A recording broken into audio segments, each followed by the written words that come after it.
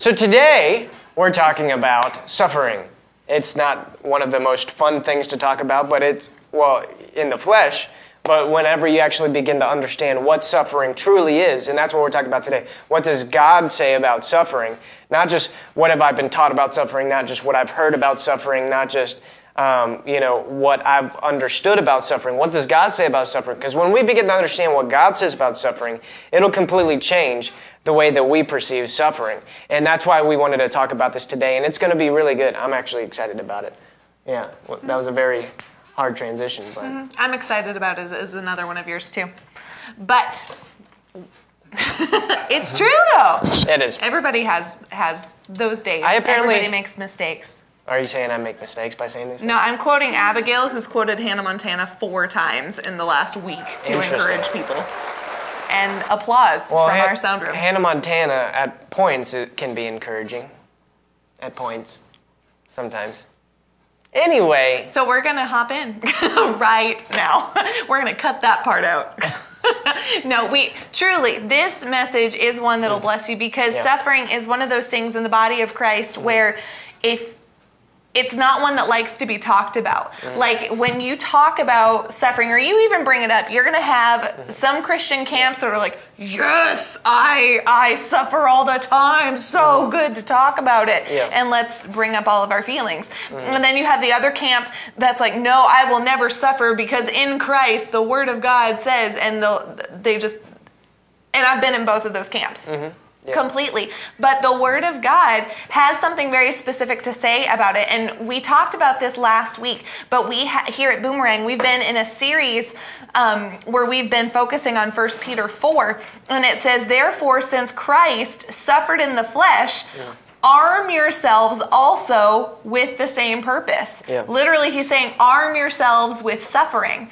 So if Jesus is telling us to arm ourselves with suffering, then clearly there's something to it that we haven't known. Yeah. Because if Jesus is saying that we need to arm ourselves with it, we know that the Word of God says that God, His plans and His purposes for us are filled with hope and filled with a future. Yeah. They're not for destruction. They're not for tragedy. They're not for calamity. So if God's telling us to do something, we also know 2 Corinthians 2:14, He's always leading us to triumph. Yeah. So how can you triumph and have hope in a future when you're arming yourself with suffering? They have seemed like they kind of clash, but the Word of God doesn't contradict itself. Yeah. So that's why at the outset of this, we said it's probably something that we haven't necessarily allowed ourselves to think on before, because who really thinks suffering is beneficial?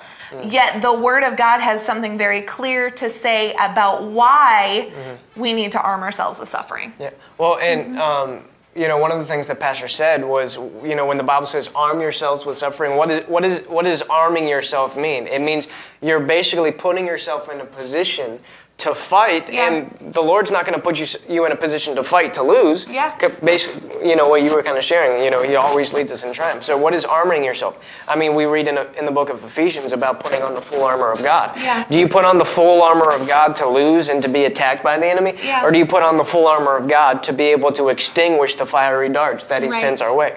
And so when we arm ourselves with suffering, according to 1 Peter chapter 1, when we arm ourselves with suffering, we're putting ourselves in that position to fight and to win. My chair is bothering me. But we're putting ourselves in that position to fight, and when we put ourselves in that position to fight, we're fighting to win. Yeah. Like Paul says, I don't just box to beat the air. Yeah. I fight with a purpose. I shoot with a purpose. What's that purpose? Yeah. That purpose is to fulfill all that God has called me to do, and be who God has called me to be. And so as I'm arming myself with suffering, what I'm actually doing is I'm positioning myself to become victorious. Yeah. I'm not positioning myself to live a life of defeat and despair and shame and bitterness and I'm just going to barely scrape through this life. That's not what an armed person does. You look at you watch Braveheart. When they arm themselves, they're arming themselves to be victorious. Yeah. They're excited. They're not just going into the battle already believing for defeat, because if they're believing for that, they're going to get defeated. But no, I'm arming myself so that I can be positioned to be victorious. Yeah. In whatever situation I'm in, no matter what it looks like, no matter how bad it looks like, no matter how much my flesh can be screaming, I'm arming myself with suffering the way Jesus did, which when Jesus suffered, he didn't suffer to lose. What he took and what he bore was the most victorious thing of all history. You know, so what was Jesus doing? He was arming himself for victory, and that's something that we need to understand when we think of arming ourselves with suffering. It doesn't mean to live a life of despair and defeat, but to put ourselves in a position so that we can become victorious. Yeah. And, I said this last week, but when Pastor first started preaching on this, this was one of those sections in the Word where I'd read it, but it's like my brain just kind of took out the word suffering and like put something happy in there instead. So when Pastor started preaching on it, the first day I was like, I don't love this. This is not my most favorite thing to listen to, because I don't want to arm myself with suffering. Like I was of that camp at that point where I'm like, nope, Word of God says, the Word of God also says arm yourself with suffering. So I needed to dig in and discover what it meant. And when you look at it, the context of what he's saying is discipline yourself. Like suffering in that way, it's a discipline. See, we don't have to pay a price of suffering. Jesus paid the price. With Jesus, it is finished. So we don't have to pay a price where we are just suffering and in doom and gloom and it's just all crud all the time and we're wailing and gnashing our teeth. That's not what we're to do. That's not what that verse means. It means that our job is to discipline ourselves the way that Jesus disciplined himself. Yeah. Jesus had to discipline himself in the garden with not my will, Lord, yours be done. He had to arm himself with that discipline that when his flesh tried to have a voice, it wasn't the flesh's voice that was allowed to reign and rule. It was the Spirit of God in him that was allowed to come out and say, no, you're going to the cross and it's going to lead to victory. But even with Jesus going to the cross, we're not to, it's not like God is sitting here going, okay, you're going to be crucified tomorrow. Like, there are martyrs in the body of Christ, sure. But here, the very first martyr in the Word that you read about is Stephen. Stephen didn't even taste death. He's lying there looking at Jesus, like beholding him as he's proclaiming his goodness. And as they're stoning him, he's smiling. Jesus is standing up looking at him. Like it wasn't a suffering, it was a perceived suffering. See, somebody looking on the outside could hear the story of Stephen and just be like, oh my gosh, I would never ever want to be in that situation. But when we expect to receive crud, we're going to receive crud. But when we recognize that this suffering is a discipline, and it's only a discipline to our flesh, into our soul, it's a renewing of our soul, it's a discipline to the flesh, and it's a perceived suffering. It's the flesh fearing something. Like that's really what it is. But in God, we don't have to fear. He tells us, fear not. Pastor said that a lot in yesterday's service. Fear not. We don't have to fear arming ourselves with suffering because in God there is no fear. He's going to lead us to triumph. And at worst, we're going to come out the other side equal. But God's plan is for us to go higher than we ever were. But if we don't discipline ourselves, we'll never get to the other side to hear, well done, to hear, okay, now you're going even higher. We won't get there. So we've got to arm ourselves with that discipline. Yeah, well, what is the Bible calls it momentary and light afflictions. You know, that's what it says. It says, now, these momentary light afflictions. He's talking to people who their houses have been robbed from them. Like people who have been stoned, people who have been, killed, people who have been facing things that in our, modern mindset is not momentary and light. But here's the thing, when we read the Bible with a struggler's mentality, that's going to be what we see. When we see Stephen getting stoned, we're going to read that and be like, oh man, poor Stephen. He really endured, but now he's in heaven, and But you read that whole story, and it's glorious. I see the heavens open up and the Son of Man standing at the right hand of the Father. This is, I'm picturing Jesus up in heaven just, go Stephen, preach my word. This is what he's seeing. And the people are shutting their ears and they're beginning to stone him. And he says, Father, forgive them. And then he falls asleep. That's what it says. That's what it says. And so this is a victorious moment. He sees the heavens open up. I would love to see the heavens open up. This is a victorious moment. This is a victorious moment. This is a moment so powerful that, because the Bible says Jesus is seated in heavenly places. Yeah. Jesus is seated at the right hand of the Father. But in this moment, you see Jesus standing. Yeah. Jesus is standing, looking down at Stephen. He's overjoyed. Stephen was a victorious man. Yeah. You know, that I don't read that and think, oh, poor Stephen. I think, oh, praise God. That's a powerful testimony. You know, like that. I don't know if you've heard the story. It's from Fox's Book of Martyrs of Polycarp, where he proclaimed the gospel. People didn't like it. There were things that he was preaching on holiness that people didn't like. So they wanted to burn him at the stake. And what they did was, basically, in they had this big, massive public execution. They started burning it, and he wasn't burning up. And the entire place was filled with the smell of incense and like sweet fragrance as this whole thing is taking place. And like people are seeing this. And like this is a glorious thing. We can sit here and say, oh, poor guy. Well, they got to a point where because they wanted to stop it, they stabbed him. But you look at this, was that a victory or was that a defeat? You know, when we're looking at it from a struggler, suffering, life is a struggle mentality, we'll pull that out of the Word, what's not actually in the Word, when the Word actually calls it momentary and light. When Jesus says, if you come to me and you're weary, I'll give you easy and light. Yeah. I'll give you rest for your souls. So no matter what we're facing, no matter how, what we're not just trying to, like what we're not saying is what you're facing or what might feel like big for you. We're not saying like, oh, you shouldn't, be feeling that, or it's tiny and you shouldn't be bothered by it. What we're saying is that there's what we need to recognize in the Word is that there is a way that what you're seeing and what you're experiencing can be easy and light. Where when you partner yourself with God Himself, with the Holy Spirit, what happens is you can walk through the valley of the shadow of death and you recognize you're only going through it and you don't have to fear it. You don't have to be anxious about it. Why? Because you know God's with me. And when God's with me, I'm going through and I'm coming out victorious on the other side. So it doesn't matter what it looks like. And it might feel heavy on the flesh, but in the Spirit, I can recognize, according to the Word, that I can arm myself with this. Yeah. And as I arm myself with this, that means I'm going through and I'm coming out on top in a victorious position, not in a more defeated position. Yeah. Well, and I think one of the things that Pastor's been preaching on that has stuck out to me the most is it's a perceived suffering. Mm-hmm. And where is it perceived to suffer? When I'm focusing on myself. Yeah. See, if I'm more focused on myself than I am the kingdom, then I'm going to come up to something that the Lord has told me to overcome and go through. And I'm going to focus on this is going to be hard for me. It's going to be difficult on my flesh. It's going to be a struggle to go through. Like, that's focusing on self. How I feel about it is me focusing on me. And if I'm focused on me, I can't bring a solution that's going to have benefit to it. Barrett in her own ability is nothing. Like, I have nothing in my own that is good. If you look at me and see any benefit whatsoever, it's God in me. It's Jesus in me. It's the Holy Spirit in me. It's not Barrett.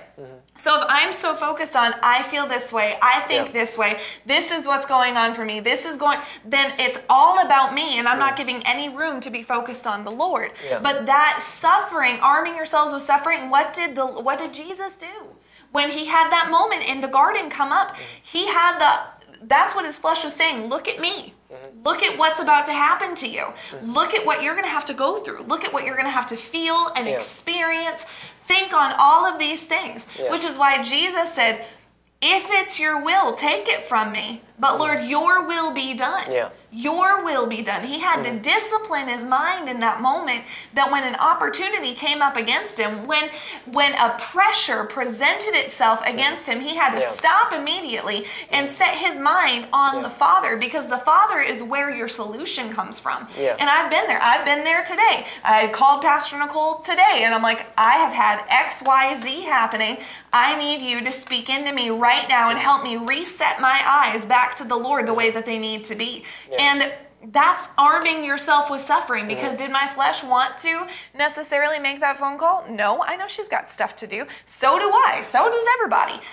But I armed myself in that way and said, I will discipline myself because I'm going through. And when my mind says, focus on me, that's a red flag. See, we've got to set these red flags up in ourselves that say, oh, I'm not going to go backwards. Oh, I'm not going to focus on my flesh. Yeah. I'm going to focus on the God who has a solution already worked out, and he's going to lead me to triumph today. Yeah. He's going to lead me to triumph right now. And I need to stop thinking on me, and I need to think on him. Because when I think on him, he has everything I need. It's the testimony Pastor gave yesterday about their dog, and I'm sure he's going to share it at another point. But the very, very brief version is their dog was hit by a car this past week, and Noelle looked like she was going to pass away. Like, it was a rough situation. And what did they do in that moment? They armed themselves with suffering. They armed themselves with the discipline of putting their flesh down and setting their mind on the Lord. Yeah. And they said, no, I'm going to reset my brain. I'm focusing on you, Jesus. Yeah. My flesh is going to focus on you. My mind's going to focus on you. Yeah. My spirit's already focused on you. Yeah. And I'm going to make this happen. I'm going to commit my work that my thought be established. And they prayed and they worshiped until the peace of God came. Yeah. And when the peace of God came, the solution came right along with it. Mm-hmm. But they had to discipline themselves to get to that place. Yeah. And it was only hard to the flesh. Mm-hmm. It was only hard in that moment. But when they made the decision, no, I'm going to put on who Jesus was. Mm-hmm. I'm going to be who he says he is. And I'm going to go worship. Mm-hmm. That's the most natural thing they could have done. Yeah. It's the most natural thing they could have done. To a worldly mind, it's not. Yeah. But to their spirit man, who's the real them, it's the most natural thing for them to have gone and praised their God. Yeah, amen. Well, What is, put this in the comments. When I make God my source, I overcome. Yeah. And that's what you were talking about. Yeah. You know, who's the source? Is it me? Because if it's me, I'm going to struggle. Yeah, you know, if it's sure. God, I'm going to overcome.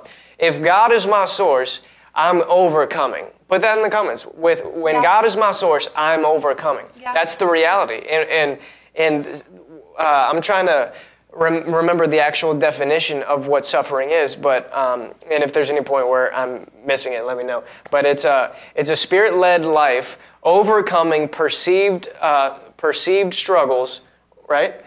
Perceived suffering, yeah. A spirit-led life overcoming perceived sufferings that are brought about by walking through this life of corruption, something like that. You know, so we're in a corrupted world, where not everyone serves Jesus, where sin has entered into this world, and there's the corruption in it, which means we're going to face things. You know, we're going to have to deal with things.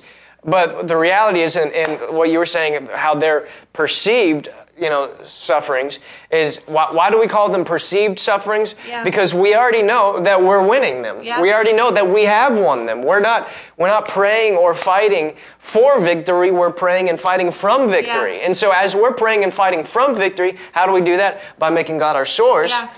That's where it becomes a perceived suffering, because we already know in our spirit that we're overcoming and that we're going through. We already know because that's what we see in the Word. Yeah. We're going through, we're overcoming. Yes, there's corruption and we'll have to face these things. But as we face these things, we're overcoming them. Yeah. And that's what suffering is. It's the act of arming yourselves to overcome what you see in the natural. This is a big thing. This is a big situation. How am I going to get through this? And the natural, I don't understand. But what I can do is I can make God my source. Yeah. And I know when I make God my source, and I see it in the comments, when God is my source, I am overcoming. And that's the reality of it. Well, Pastor said yesterday something that I think is really key, because one thing that I've noticed, or I've seen at different points, is when this gets talked about, it's almost like I will embrace an attack now. Like I remember there was a point where at another church, totally different place, an attack had come, and they super celebrated it. They received it, they celebrated it, and this is a sign of growth. Oh, we're getting attacked. Praise God, we're getting attacked. And Pastor made a point yesterday that I think is huge. Suffering doesn't mean you receive the attack. You don't receive the attack. An attack may come, but it cannot prosper against you unless you allow it to. Suffering does not mean that you receive the attack. And when you're experiencing expecting to get attacked, you're opening yourself wide up for it. Yeah. So just because it says arm yourself with suffering does not mean arm yourself with attack after attack after attack after attack. It means arm yourself with the discipline to be who Jesus was and do what Jesus did. And when an attack comes up against you, know it cannot win against a child of God unless we surrender to it. So Pastor gave some steps. Like the first one, recognize the attack. Recognize that it's from the devil. God never uses calamity to prove a point. God never uses tragedy to prove a point. Put that in the comments. God never uses tragedy to prove a point. That's not who he is. He's not the author of that stuff.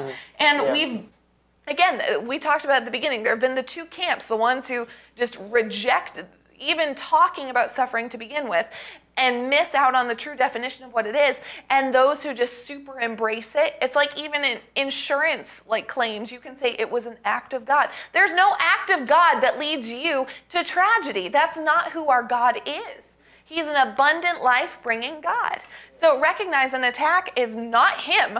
It's the enemy trying to steal. So that was point number one. Point number two was trust God from beginning to end through the whole thing. Trust him. Trust it. Our God is good. He's a good God. He's always leading me to triumph through Christ. One perpetual victory parade after another. And literally picture that.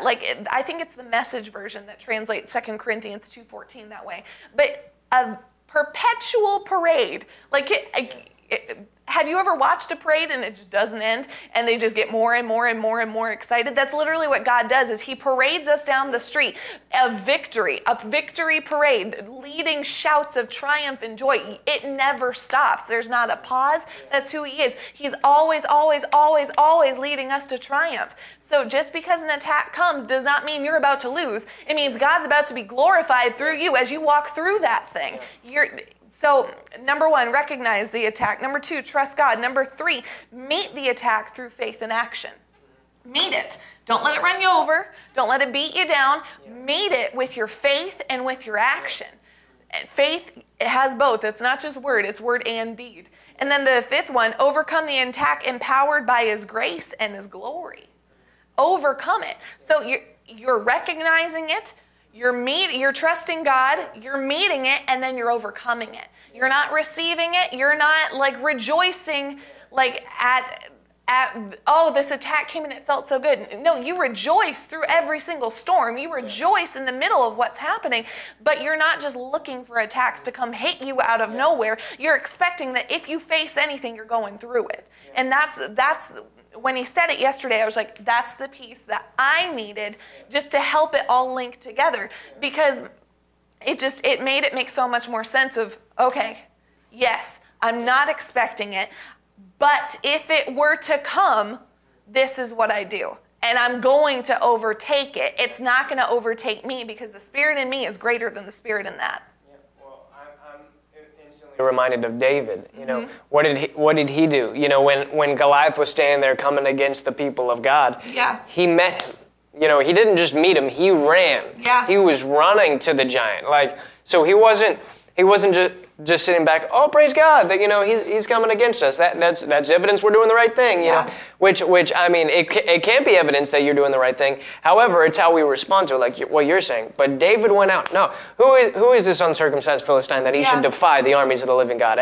All these other people are just embracing it. They're just receiving. Well, I guess we're gonna have to lose our families and give everything over to these giant people. I guess that's gonna be our what are they doing? They're not arming themselves with suffering. They're basically just admitting defeat, and that life's going to be a struggle from here on out. I guess this is just what being, one of God's people is like. You know what I mean? Yeah, for sure. And that's not what they were supposed to be doing. That's not what God wanted them to do. God wanted them to do what David did, where he got up and said, no, who is this? He's defying the people of God. He's not just defying the people of God. He's defying God himself. All right, what's the reward for those for anyone who kills this dumb guy? That's what he was doing. And he ran out and met him, hit him in the head, cut off his head, and it was finished. But what did he have to do? He had to arm himself. He had to arm himself and then meet the attack head on. And when he met the attack head on, God was with him, and God alone got the glory. Yeah. Because the whole time, David didn't receive any of the glory for himself. Like Goliath's laughing at him, and he's like, oh, well, God's with me. I'm going to kill you, and then I'm going to cut off your head, and I'm going to do all that. But that's so that all of y'all can know that there's a God in Israel. Yeah. That's literally what David said. Well, not literally. He didn't say all y'all, but he said, so that all of you might know that there is a God in Israel, and you're not going to do this stupid thing again and try to defy the living God. Yeah. I need a drink. Go for it. So when a perceived suffering comes, when our flesh has had those moments where it's like, this seems hard, this seems opportunistic, we arm ourselves with the character and nature of God. We become who Jesus was, but in order to do that, we've got to discipline ourselves. And then he also gives us instructions for how to help with that. Like there's a list of 6 things in 1 Peter 4 that he says to do. And here's the thing. When God gives an instruction, he then shows us how to get empowered to do it. These 6 items, they're key. It says in 1 Peter 4 and verse 7, the end of all things is near. Therefore, be of sound judgment and sober spirit for the purpose of prayer. We've got to be praying. Above all, keep fervent in your love for one another, because love covers a multitude of sins. We've got to be loving, being hospitable. Be hospitable to one another without complaint. As each one has received a special gift, employ it in serving one another as good stewards of the manifold grace of God. So be praying, be loving toward one another, be hospitable, serve one another. Like there's a common thread through this whole thing, because you can't just pray to God and not pray for other people. Like his word tells us that we are to be praying constantly for one another, not just for ourselves. These things that he's telling us to do, it's arm yourselves like Jesus. Jesus was about the people. Arm yourself with suffering. Jesus was for the people. And if we arm ourselves like God, then we act for the people. We go through for one another. My going through is a direct correlation on how well Marky's going to go through, because we are united. Marky going through is a direct correlation to how well Buddy's going to go through. Buddy going through, they're tied together. My victory is key for someone else to be in victory. And in order for the fullness of the body of Christ to be who they're called to be, we've got to be others focused and not me focused. When we suffer, it's because we're focused on ourselves. But when our focus is like Jesus and says, God, it's not my will, it's yours. And yours is to reap a harvest of souls. When souls truly becomes what our heart is about, it's not hard and heavy, it's easy and light, because any perceived suffering I could ever go through, people are going to come to the kingdom through it if I allow him to move through me, because my testimony will lead others to overcome. That's good. That's good. Abby, Marky, what do you guys have?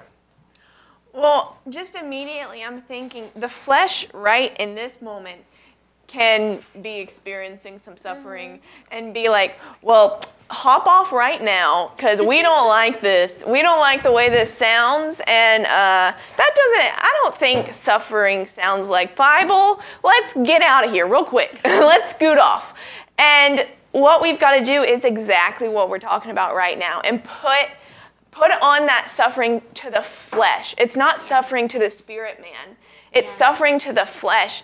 And immediately, about said correlation, that's not the word I'm trying to think of. The story that I think of is like my little brother. When he was a baby, because I was older, I was able to watch my parents discipline him and raise him in a different way than I watched Rachel grow up, because I was 3, so I didn't exactly remember it. But I was older, and I watched them. He was a baby. He was like 1 or something, and he did something that was disobedient. And it wasn't a big deal in my mind. And they corrected him immediately. And I was like, he's just a baby. He didn't really mean that. And I'm like, he probably just doesn't even know. And they're like, no, you've got to correct that now. Because even though it seems small now, him being disobedient to us can be bigger later. So what happens when he's able to walk and run and he's playing outside and we say stop and he goes across the road or something? You know, you've got to discipline when things are small, so that when situations get larger, they already know to listen. It's the same thing with our flesh. We have to put on suffering to our flesh when things are small. So like little thoughts in our head of, well, I don't like the way this person looked at me today. I don't think this person likes me. And cut off those thoughts. We're not saying any of that out loud. It doesn't seem to be hurting anybody. It seems pretty small. So why do I need to change that? We need to cut that off and discipline our fleshes right then so that doesn't grow into something, because thoughts grow. And even like little actions, well, I wasn't completely rude to the person. I just said this because I just felt like this. I just needed to get this off my chest. Well, was it out of anger? Even though it might not have been something huge, we've got to cut that off immediately, because cut things off while they're small. Yeah. Suffer to the flesh while it's something small, because things grow. If you allow them to have life, they will grow. So thoughts, whatever it is, actions, they will grow if we don't cut them off. So just like you have to discipline a child while they're young, so that they don't grow up and start acting rebelliously and they can really get themselves and other people hurt. Yeah. We've got to do the same thing with our flesh. Our flesh would love to do everything opposite of the Lord. Yeah. And so we know that about the flesh. And we've got to discipline it. Yeah. Because when a situation gets to be super serious, we can't be 50-50. That's not going to work. That's why the Lord says, don't be lukewarm. Yeah. We can't allow the flesh to have authority in our lives when things are small. Yeah. Because when things get big, we can't be like, is that my flesh saying that, or is that God? Because that is not a good situation. We've got to discipline ourselves when it seems like it doesn't matter. Like, well, I just want 3 donuts and it really won't hurt in the long run. If Holy Spirit's saying don't eat 3 donuts, and even though you want 3 donuts and it doesn't seem to be harming anyone, don't eat the 3 donuts. Because then that might grow, and all of a sudden you've gained 100 pounds over 1 year. That's not a good thing. Yeah. God doesn't want that for you. Yeah. It starts with small stuff. We've got to put on what our flesh is like, this is suffering. Your flesh is like, I'm being killed. It likes to exaggerate things. It likes to say, I don't like what they're saying right now. This is painful to me. I'm going to turn it off because this is not good.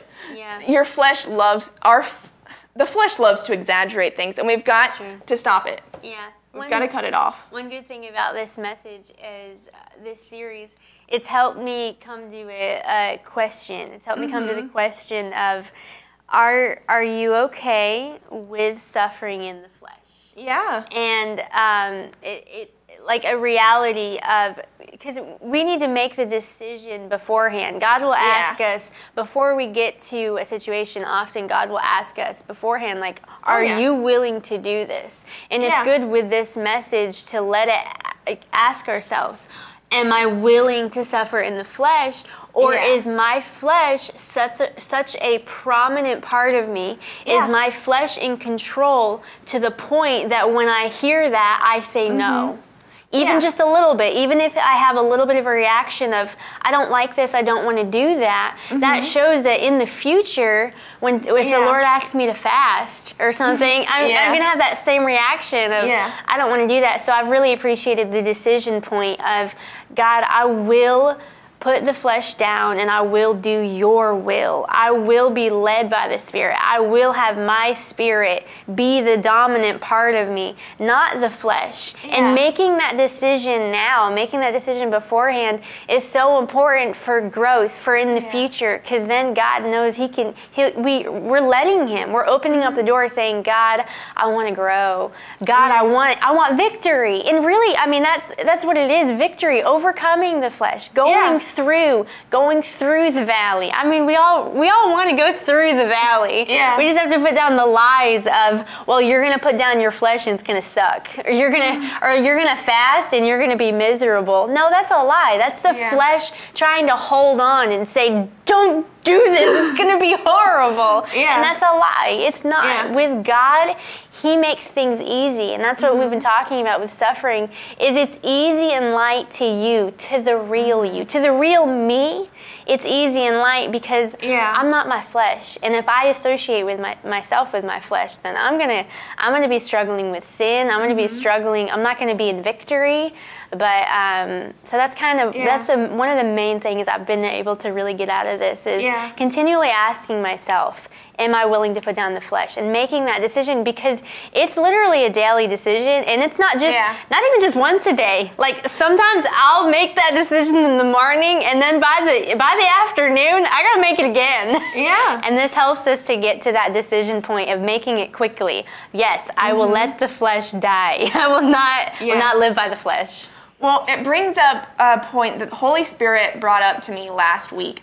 And when I think back over just decisions I've made in my life, it's really, I've yet to think of one. I've tried.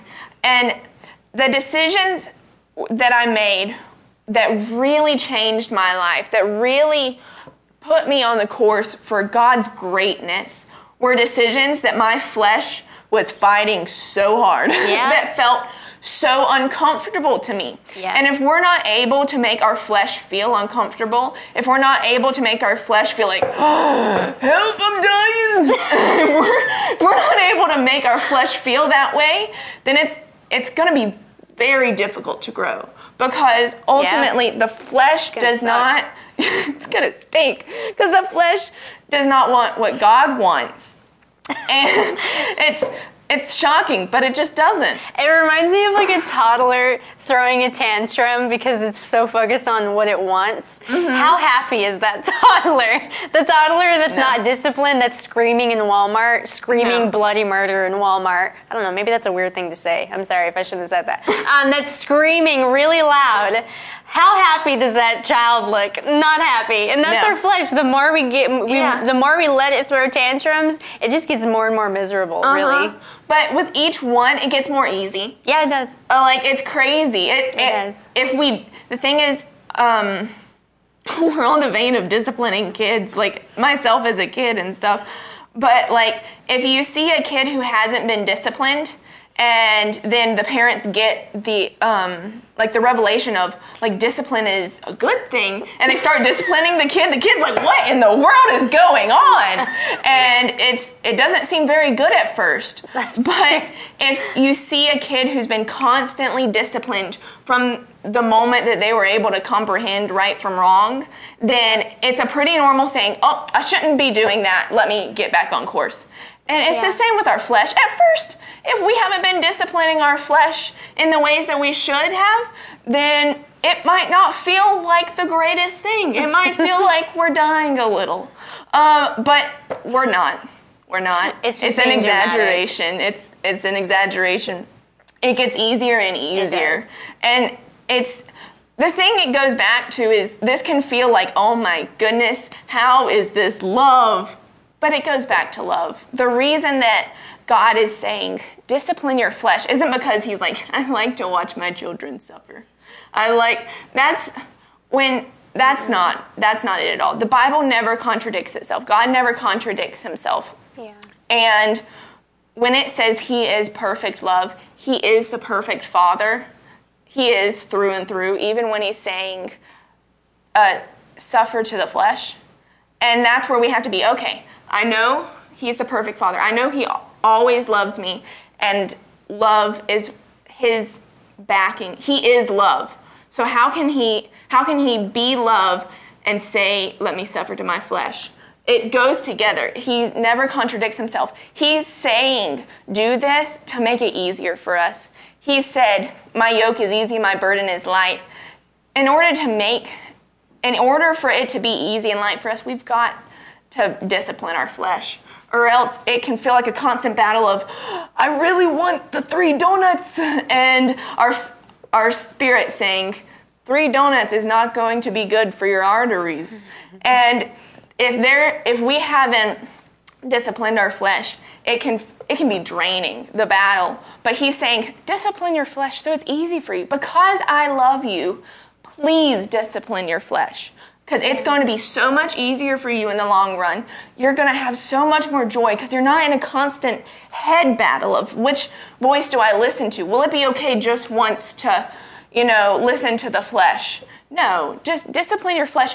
He's saying it because he loves us. Yeah. Because he loves us. And that's such a revelation. Is the reason behind this is love. It's not to beat us up and to have us downtrodden. Yeah. It's for love. Love is the reason he's saying this. Yeah. So, do y'all have anything to say on that? Well, the thing that was just sticking out to me was God has not given us a spirit of fear. So whatever we're facing, whatever our flesh is feeling, he hasn't given us a spirit of fear, but a power of love. Hey, that's what you were talking about. And of self-control, discipline, right? Yeah. That's what God's given us. Power to overcome, love to really strengthen us and empower us to go through it, and self-control to be able to put down that flesh and to crucify that flesh. Not fear. So whatever the situation is, God has not given me fear. He's not given me a spirit of fear. So if fear starts rising up, what I have the ability to do is say, no, I don't receive that fear. What I receive is power, love, and a sound mind or self-control. No, I have control over this, over my response to this situation. Yeah. I have control over how I react to this because that's what God's given me. Power, love, and self-discipline, self-control. And as I employ that, which is part of being spirit-led, as I employ that's where, we're actively putting to death the deeds of the flesh, like it says in Romans chapter 8. We're not setting our mind on the flesh, which leads us to death. Yeah. Every time, whenever I focus on the flesh, it leads me to death. But when I put my mind on the Spirit, on what God says, on power, love, sound mind, what I get is life and peace.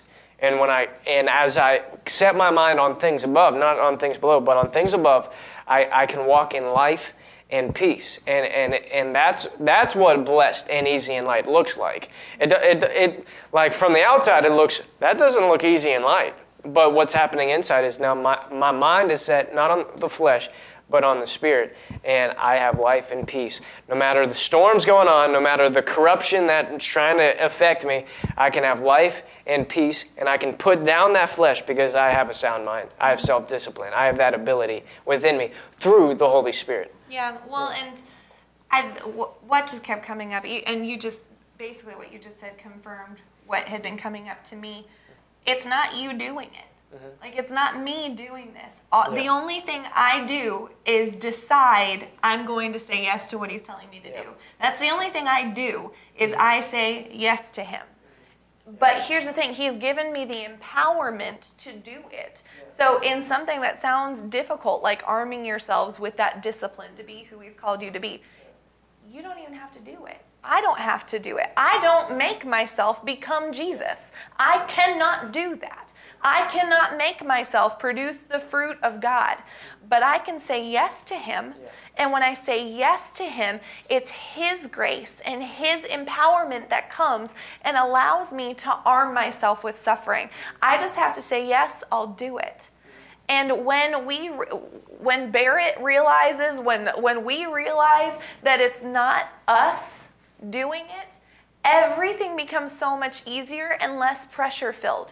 We can hear messages like this and not feel like we've failed, because here's the thing, God is always ready, willing, and able to take us by the hand and lead us to triumph through him. He's always ready to do that. He's at the ready right now, waiting for you to say, Lord, I will take you by the hand. I will allow you to continue to lead me in this vein of life. I'll let you be who you are. And as soon as we say yes, that's when he gives us his instructions. Yeah. It's his ways that are easy and light, even when to the world they don't look that way.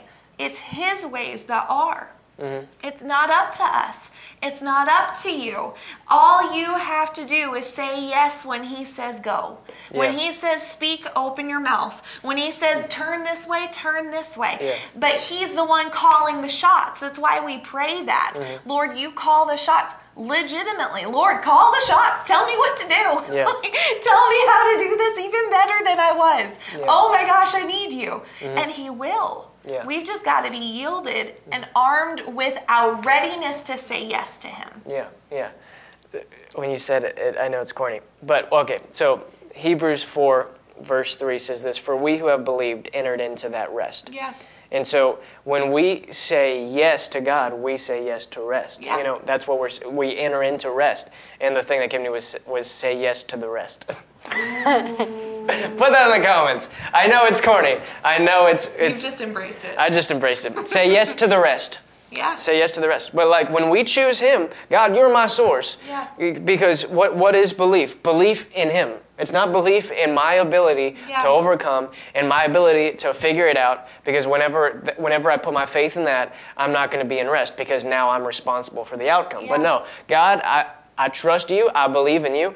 And it says very clearly right here, "For we who have believed enter that rest." And that's what peace is. That's what life is. Life and peace. I'm putting my eyes on Jesus, and I'm receiving the rest that he has to offer, where I can be like Stephen. People are literally have rocks, and they're getting ready to throw them at me, and I see the heavens open up. Oh, this is glorious. Look, Jesus is right there. Like this is glorious. And they're hitting him with the stones. Father, forgive them into your hands. And he rested, and now he's in heaven. So things can look intense. They can look severe. But but the Bible says in I believe it's Hebrews 12 too, fixing your eyes on Jesus, right? The pioneer and perfecter of our faith. When I fix my eyes on him, fixing our eyes on Jesus, the pioneer and perfecter of faith, and rest is the evidence of faith. So when my eyes are on him, not on what's going on around me, but on him, that's when I receive rest. Yeah. Because I believe in him. I know he has good things and only good things for me. So I'm going to receive him, and I'm going to enter into that rest. Yeah. Amen. Yeah. Amen. Do you girls have anything before No. we wrap up? No, that's good. I was just thinking of another analogy. Is it another kid? No, it's not kids. Oh. It's grown adults now. Oh. I know. But exercising. And Yeah. I don't know, this is always an analogy. Maybe it's a sign. Maybe Holy Spirit's like, you need to exercise more, Abby. It probably is. Is it running? No, definitely not running. But when you're exercising, it can hurt your muscles. They can be sore even while you're doing it. And everything within you, your flesh can be screaming like, please stop doing this. Like, this hurts. But you keep going because you know the end result will be, I'm going to be healthier in the end. I'm going to have more muscles and stuff. I'm going to be able to do more stuff. Yeah. The results are good, and you're looking at the results. You're able to endure through the flesh saying, I'm suffering, help me, because you know the end result is good. Yeah. The same's with God. God is always leading us from glory to glory, from triumph to triumph. He's leading us into the most peace, into the most joy, into the best life that we can have. So he's saying, just endure what feels like the flesh is suffering. It's really okay. You're really going to be great afterwards. And it's all for our benefit. Everything that he tells us to do, no matter whether the flesh says, I don't like this or not, it's all for our benefit. Yeah. And we've got to look at that end result, keep our eyes on the goodness of God, what he is leading us to. And the suffering is really small. It's really nothing. It doesn't really matter in the end. So that was all I had. Yeah, that's a good example. That's a good example of also being able to distinguish. I'm making this decision. My flesh is hurting, but I know this is good. Yeah, it's a good thing. Exactly. In the end, it'll be a good thing because I can stand without my knees hurting by doing nothing. It's a good thing. Yay! It's very true. People are saying, "Say yes to the rest." I love that. That's very good. Yeah. Yeah. So, I think I was going to say something else. It really is true though. Like I've had so many times where I've been like, my body hasn't been able to do anything. It felt like my body just standing. Like I've like, you know how people are like, oh, I've been sitting too long. I need to stand. I'm like, I don't really have that moment. Like I can just stay sitting. I can just stay sitting for hours and hours, and I'll be fine. And that's a sign that's not good. That even just standing for a minute's like, and that's really what it starts to be like if you don't put your flesh down. It's like things will come up, attacks will come up, and it's like you can't even handle it. You just have to like shut off completely. You have no strength, you have no endurance. And that's a really good, endurance is really a part of this. And what you're talking about too with that exercising. So that's a great analogy. It's like exercising. You know you're not going to die when you're exercising. It's a good thing. Your flesh might be like, oh my gosh, I'm sweating. But like you're fine. That's a really good point. Yeah, we've got to focus not on, it's pretty simple. Don't focus on the bad, focus on the good. Don't focus on how much your flesh is saying that it's suffering. Focus on God loves me. He's told me to do something, and that's what I'm going to do, whether the flesh feels like doing it now or not. That's what I'm going to do because it ultimately leads me to good. And focus on the good, not the bad. That feels like my motto. Just focus on the good. And there's actually a joy in exercising, honestly. If you focus on it, it brings a lot of people joy. If you really allow yourself to realize that, like even physically and everything, it's a great thing. I heard someone, I think a couple days ago, and they were like, I love running. In fact, I love running so much that I have to tone it down at Planet Fitness because I love it so much. So I think that's awesome. Praise God. I'm so glad for you. One day I'll be there. Yes, I'm still growing. I will be there. Well, over to you guys. There you go. Pastor's here. Welcome. Hello, thank you. I've been here pretty much the whole time, but we've been working on some sound issues, so it was giving some crazy. So it was good for y'all to talk because it helped me work out the sound issues. So yay, it's good. So anyway, it was interesting because at lunch yesterday after the service, we actually had multiple people that said basically, I just got this message. We had been talking on 1 Peter chapter 4 since April 25th. Yeah. So for like April, May, June, July, August, literally, so for 3.5 months we've been, now I didn't preach on it every single week, but we've been sitting on 1 Peter chapter 4. And literally yesterday, sitting at the table, I had 2 people say, I just got it this week. Yeah. It just clicked. And you said yesterday, and that's one of the reasons why you don't always just go through a quick series. Yeah. That's why you actually will repeat things, and your flesh is yelling, which is a part of the suffering, right? Yeah. It's like the very thing we're trying to learn is, it's like if I'll put my flesh down, this repetition of this thing, my flesh doesn't want to hear because I think I've heard it before. Mm-hmm. See, if we're prideful to think that we've heard it before, then you don't get to the place where people start having revelation. So when did you get that revelation? Was it yesterday? Is that what you said? The part where you were talking about just because arming yourself with suffering doesn't mean you receive the attack. Right. I'd been watching, even in myself, like hearing so much of arming yourself with suffering, it was like I was heading toward, okay, well, suffering's a-coming, like I'm bracing myself for it. Like I could tell that's where I was going. And I'm like, that's not what Pastor's trying to do. That's what Holy Ghost is trying to do. Yeah. So I need you, Lord, to help me break through where my brain has been trying to take it. So when you said it, it was okay, and I know you've said things in that vein before, but I really felt like yesterday was at the point where the Lord allowed you to release that. Like you needed to gear us up to even understand your flesh may go through some stuff. Because had you started off by saying, okay, yes, you're gonna go through, had you started that way, I don't think it would have made the same impact. And it's not that victory wasn't in what you're preaching. Yeah. But it's the key got dropped yesterday when the people were primed for it. And it's like it just unlocked all this stuff for me. Yeah, amen. And see, and that's just it. So a lot of times we are not receiving what we should because we're not willing to put our flesh down, which is actually what it's saying. Arm yourself with suffering means I don't say yes to my flesh. Yeah. You know, I don't say yes to that. I say yes to the Spirit. Yeah. You know, that's the thing. And so when we don't say yes to the Spirit, and we keep saying yes to the flesh, we put ourselves in a position to not have that victory, or to not expect that victory, and definitely not see it manifested in our lives. And it's one of those, Joni said at the table yesterday, she was saying, it really struck me when I realized I'm not suffering, it's my flesh that's doing the suffering, right? My corrupted flesh that's doing the suffering, right? I'm telling it, no, you can't have your way. My spirit's not suffering, it's my flesh.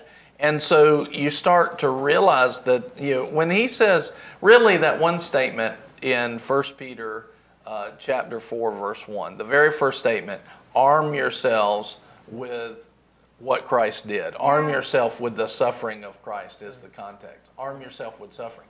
When that context came out and I read that, I went, wow, that is not what people want to hear. Right. You know, that's not what people want to read. It was not. No, yeah. And that is, the issue is not that it's a bad thing. It's a great thing. What he's saying is a great thing. The issue is people don't have revelation of it.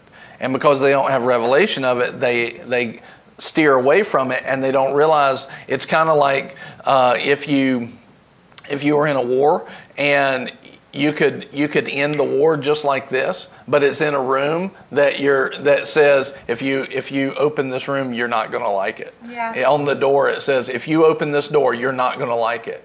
Well, that's your flesh. But if you'll say, you know what, flesh, you're not going to get your way. You open the door and there's the solution to the war. That's the way this is. Yeah. And what a great, thank you, Lord, for the analogy. But anyway. It's not even that the door was bad. No, it's not. It just appears bad, and it's not. It's like everything's being held back because I'm not opening that door. I'm not getting the door out of the way. So Dylan had a question. He said, could we say that arming ourselves with suffering is arming ourselves with ceasing from sin? Yeah, absolutely. And matter of fact, it says exactly that in that verse. It says, when you arm yourself with suffering, you will cease from sin in verse 2, I think it is. So it says literally that in 1 Peter 4:2. Yeah. So it's putting down the flesh, but I think the good thing to recognize is what I said yesterday is recognizing that the detour from my plan. Okay, I had a plan. It didn't go according to my plan, right? And recognizing that detour is not ungodly. Oh, there's a demon there. No, it might not be a demon. It might just be that God's got a different plan that you didn't see, but the plan in the flesh would take you to fleshly results. His plan will take you to spiritual results because he's always leading us to triumph. So the issue is when my plan gets detoured to say, I trust God and take Jesus by the hand. And if we'll take Jesus by the hand, then we'll step right into God's plan, right? And that's one of the things I really, I think that has been missed quite often. And people's flesh don't want to hear that message because they don't like what it sounds like at the beginning, They don't like what it sounds like. And instead of that, and that's the whole thing about God. Like, how much of the Bible does our flesh really want? To read it, to get into it. Well, I don't really like that, because sin is pleasurable for a season, the Bible says. So people don't want to get in there. They don't want to discipline themselves. They don't want to humble themselves. But if they do, then all of a sudden it's like victory opens up. Yeah. But I've got to be disciplined to stay on those things. Yeah. That is the suffering that Christ did, is he put his flesh down to win those victories. And so people think that they equate suffering with enduring, and I'm just going to have to put up with this, and to some level for the rest of my life. No, that's not biblical suffering. The whole concept of that whole chapter is there's a victory coming. There's glory that's manifesting. There's a manifold grace to be had. Yeah. It's not an enduring for the rest of your time on the earth. It's put down the flesh, walk in the Spirit, so the Spirit can bring in the glory. Yep. Right? So that's really what the Bible teaches us about suffering. But if you said it to most people, well, we just have to suffer. We just have to suffer. So think about that. Now, here's a really good exercise. Go through, look at the verse. So like in 1 Peter chapter 4, let me look it up real quick. 1 Peter chapter 4 and verse 1, and let's look at this word suffering. Those who have suffered in the flesh. So if you go through, and this word is, in English we would say Pascho, Pascho. Pascho in the Greek, we would pronounce it like that way, Pascho. All right, now, the issue is, every place where this word is, what would be really interesting, so that's the Greek word 3958, is to take that word now with your revelation of suffering and go through the New Testament and look at what these verses are actually saying.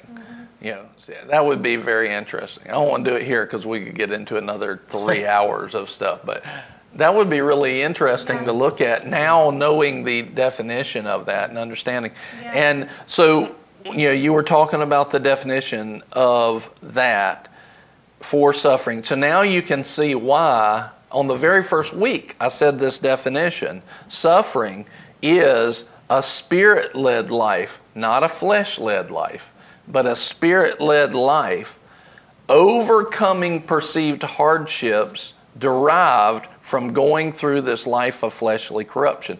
So he said later on in it that don't be surprised by the fiery ordeal. In other words, areas of potential suffering are always going to present themselves in this corrupted world. And as long as your flesh is not glorified, it's going to feel that way. So, but Jesus said, my yoke is easy and my burden is light. So anything we face is not hard and heavy. It's easy and light. Yeah. It's a what's the word say? This light affliction. Momentary. It's a momentary and light affliction, right? So that's promises from God. So if we are focused on the flesh, it's going to seem more hard and heavy. But if we're focused on the Spirit and the victory of it, it's going to seem light, momentary, light, and easy. Okay, so the issue is, which one are we paying attention to? So as long as we're in this life, we're going to face those things. Our flesh is going to feel that way, but how we view it and respond. And Jesus, and what he's saying here in Peter is this. Choose to have the same mind that Christ had.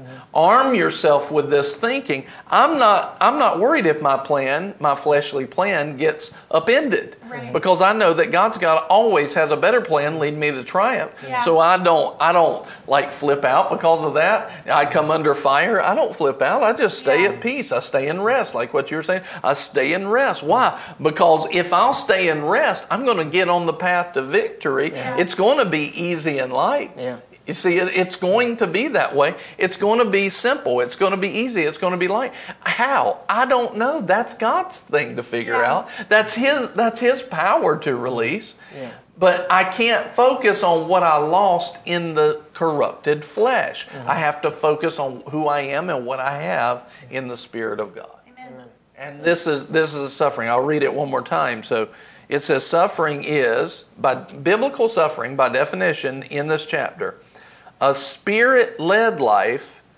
not a fleshly-led life, overcoming perceived hardships. Because the whole purpose of the chapter is not for you to endure it for the rest of your time on the earth, but to win instead of it. Yeah. It's overcoming perceived hardships, because it will look hard, but it's really not.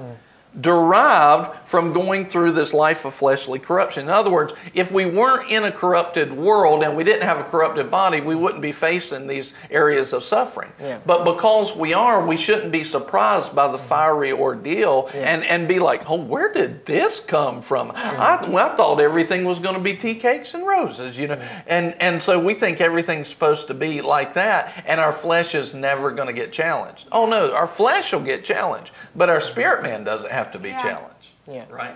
And so when we see that, it makes it a lot more simple. Yeah. So.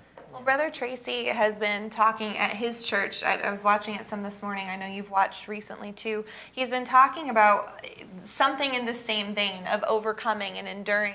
And an example that he keeps using is a sports team or somebody in a sports arena that does a feat that seems undoable. Like there comes a point in any sort of sports game where someone's about to outrun someone else. Like there's that breakaway point.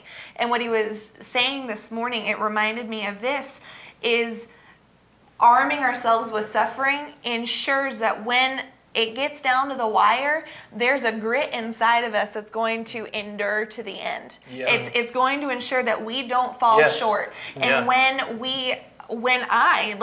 this first started, I've said very openly, I didn't love this when this started, but I knew that there was something in it that would lead me to victory. I would have much rather been a person that could just live in tea cakes and Rosesville, but that's not the life that God's promised me. He's promised me easy and light, but there will be things that I'm to face to then turn into the glory of God. Yes. And now when I come up to those situations, when the rubber meets the road, there's a deposit inside of me. There's a decision that I've made at this point that will endure. That's the Holy Spirit. This is that message that'll ensure when the rubber hits the road, when it's time to get down to the wire and really decide and find out who believes what, it's this message that's going to be the separator between the people who believe tea cakes and roses and the people who have faced reality and said, I will arm myself with Christ. Well, and can you see the deception where, let's say a believer says, I read that it's going to be easy and light, but, all right, so a believer reads that in Matthew chapter 11. Jesus said it'll be easy and light. Think about a brand new believer. Yeah. They come into church. They believe it's going to be easy and light. All of a sudden, the devil pulls out all the stops against them. And watch this. And we're not talking about just an immature, brand new believer. Honestly, this has been the majority of the American church. Their attention to the Spirit versus their attention to the flesh is so strong, and they don't, and a brand new believer has no idea that that's even a case. They don't even know that stuff yet. All they know is this doesn't feel easy. I mean, I've watched people come into the church before, and if they'll listen, I can guide them through. They'll go to victory, just like that. It's really simple, especially for a brand new believer, because they don't have a bunch of religion, right? But if they won't listen, I can't help them, and they just run because it doesn't feel. And the reason is because they're handling it by their flesh, through the thoughts of the flesh, and everything seems like it's really hard. But if they'll pay attention to it by the Spirit and give more attention to the Spirit, they could actually handle it like that, right? But because they're listening to the flesh, it seems very hard and heavy. Can you see the trap here? So here's the deception. So they're like, this Christian life just is not what I thought it was, And, if you want a good example of this, as a leader, just try to correct someone in today's society. And as soon as they receive correction, they're like,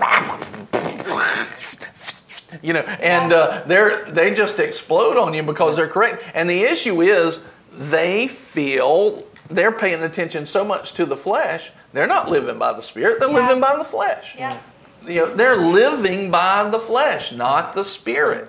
Because we ought to be the easiest people in the world to correct. Okay, yeah, sure. And we try to have that attitude here, and we grow in that the more people are hanging around. But that is not a normal thing, although it should be the most normal thing around believers, around believers. So anyway, glory to God. Amen. Do y'all have anything else? Y'all have anything else? No? Awesome. Well, we praise God, and I hope that you got a lot out of the message. If you've been watching on Sundays, talking about how to have a full life in God's hands. And that's just it. We take ourselves out of our own hands, and we place ourselves in God's hands. And He wants us to have a full life, and talking about suffering. And so one of the things that we want to say to you is that you can do this. You can walk this way. And so we just praise God for you. If you would like to sow today, you can go to give.ww.org. You're welcome to. You don't have to.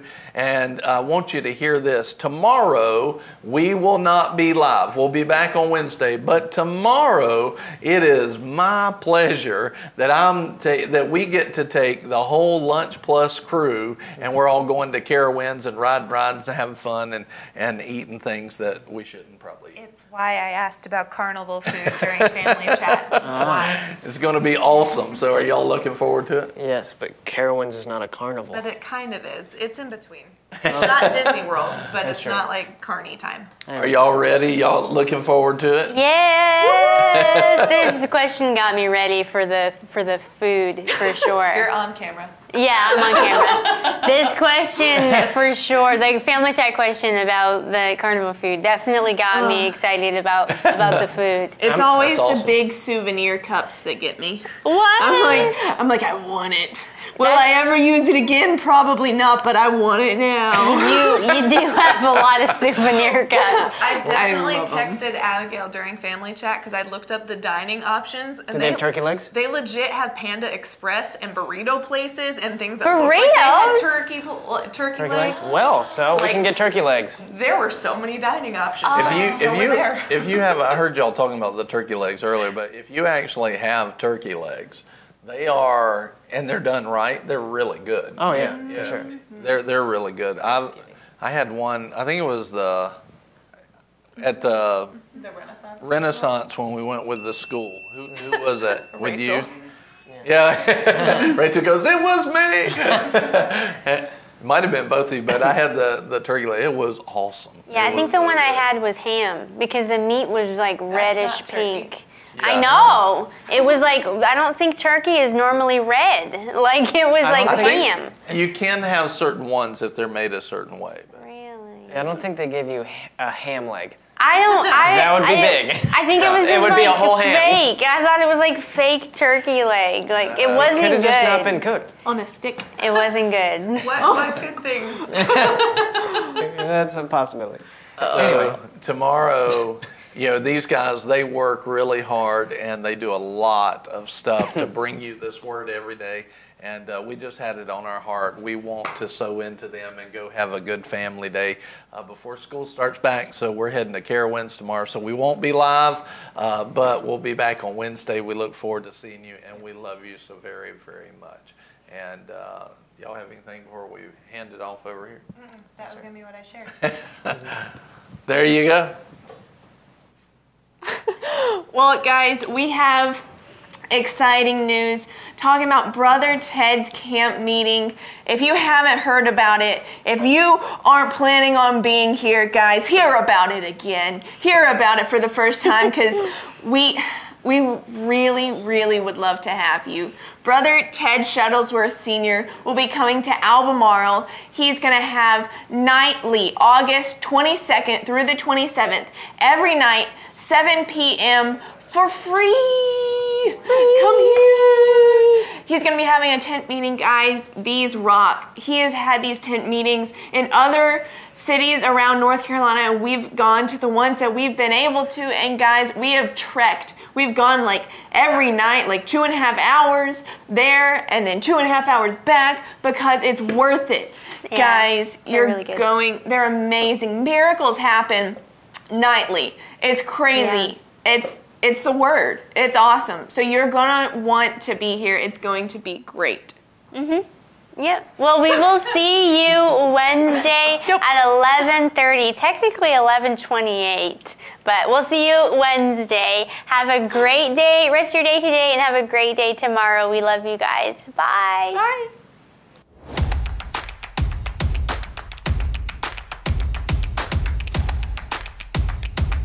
My faith is based in the anointing of the Holy Ghost.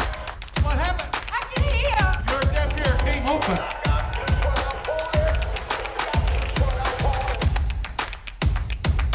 I am free right now.